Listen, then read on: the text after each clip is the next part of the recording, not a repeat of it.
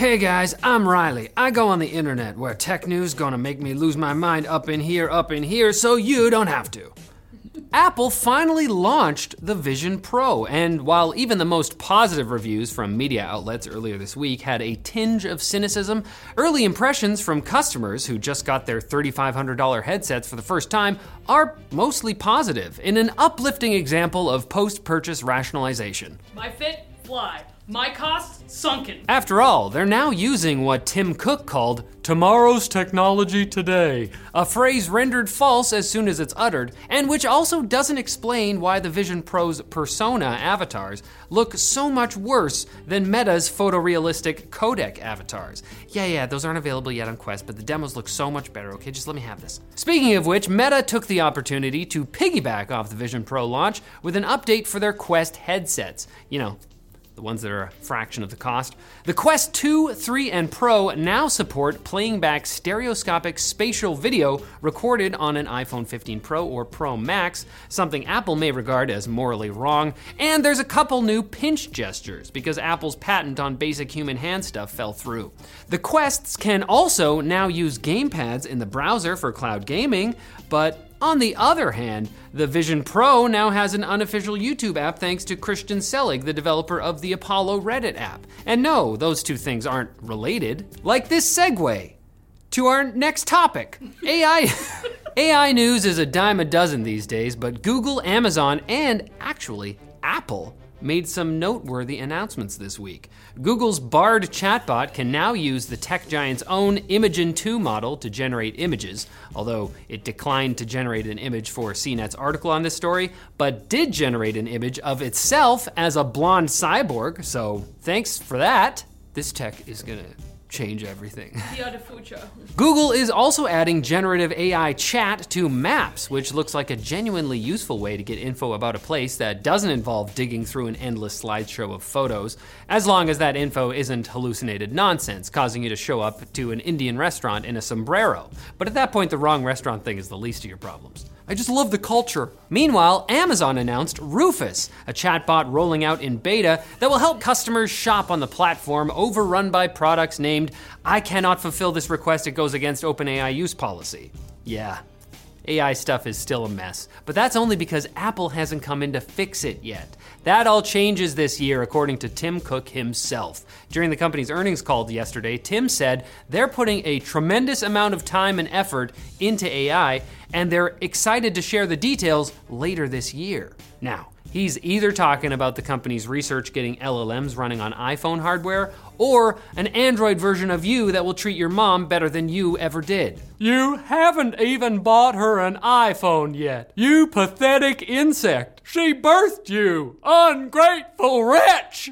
Reviews for the Samsung Galaxy S24, S24 Plus, and S24 Ultra are also out, with reviewers praising the lineup's new complementary AI features like circle to search and on-device translation.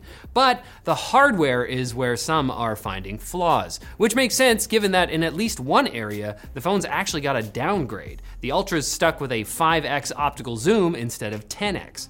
As if on cue, in steps the frustratingly named company Nothing with its first major product announcement I can remember since they thought they had solved iMessage on Android. That lasted for like a day. We just didn't think it was that complicated. Anyways, all of a sudden, they launched the Nothing Phone 2A yesterday, which has been rumored since December, a Pixel A series-esque, more budget-friendly alternative to the $600 Nothing Phone 2. The company didn't reveal the 2A's price, design, or release date, but just knowing it's out there makes me feel a bit better. And that's not nothing. I won't apologize. $600 for nothing? Now it's time for Quick Bits, brought to you by Odoo. Every business needs a good website, so why pay for the bare necessities, or Mother Nature's recipes, when you can make a free website with Odoo instead? Their interface is super simple to use, with intuitive drag and drop elements and a user-friendly, code-free approach that'll have your website up and running in a matter of clicks. They've also recently introduced their own AI copywriter powered by ChatGPT, so you can let AI do the heavy lifting for you if you find yourself at a loss for words, which may happen when you see your new website. If you still aren't convinced, you'll also get unlimited hosting, support, and a free custom domain for 1 year. So visit the link below and start creating a website for free with Odoo. Quick Bits, man, they just get you right. They just get you right. There. Wi-Fi company Morse Micro has published a record-breaking real-world demonstration of their Halo-based microprocessors, showing that they create Wi-Fi networks capable of maintaining video calls at a distance of 1.8 miles. 3 kilometers. Ultra long-range Wi-Fi signals usually aren't powerful enough to load media, never mind maintain a video call, but even at its farthest range, the connection maintained a minimum speed of 1 megabit a second, despite the test taking place in a busy, populated area. This could be a game changer in the practicality of massive citywide Wi-Fi networks, making your excuses to your mother about why you haven't called all the more infeasible. Tim is gonna come and take her from you. She deserves so much better. The browser company has announced more AI-powered features for its Arc browser, and would you believe me if I told you that they actually look kind of cool? Because you shouldn't, but let me tell you anyway. Arc's Instant Links feature skips the search results page entirely, scanning for the best handful of links and tabs and opening them for you immediately.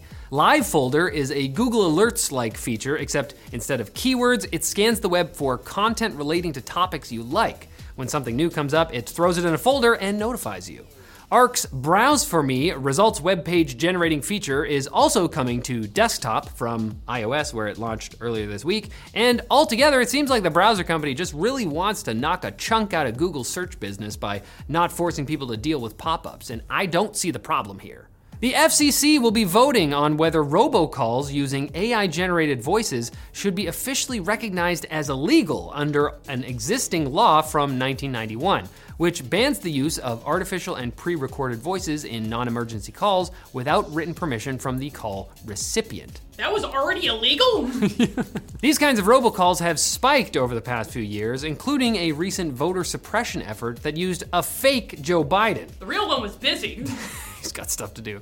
Likely created using 11 Labs software to discourage voters from participating in the New Hampshire primary and save their votes for the November election, which is just not how votes work.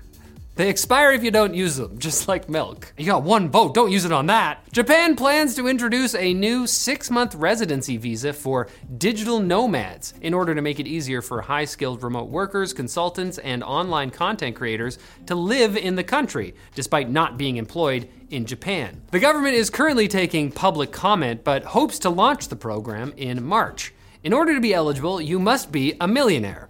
But only a Japanese millionaire making over 10 million yen a year, equivalent to around $68,000, which is still, it's a bunch. Currently, over 50 countries offer digital nomad visas, most of which allow significantly longer stays with far less stringent income requirements. I mean, if you've got a visible means of support other than your legs, you can just hang out in Germany for 3 years. Maybe give up the anime, get really into techno dance. Welcome to Germany. You dance like you're from here. And according to a new study published in Science, researchers have developed a new machine learning model that mimics the way children learn language. How did they do it? Well, by strapping a camera to a toddler's forehead and feeding the resulting audio and video to an AI like a baby Let's Play.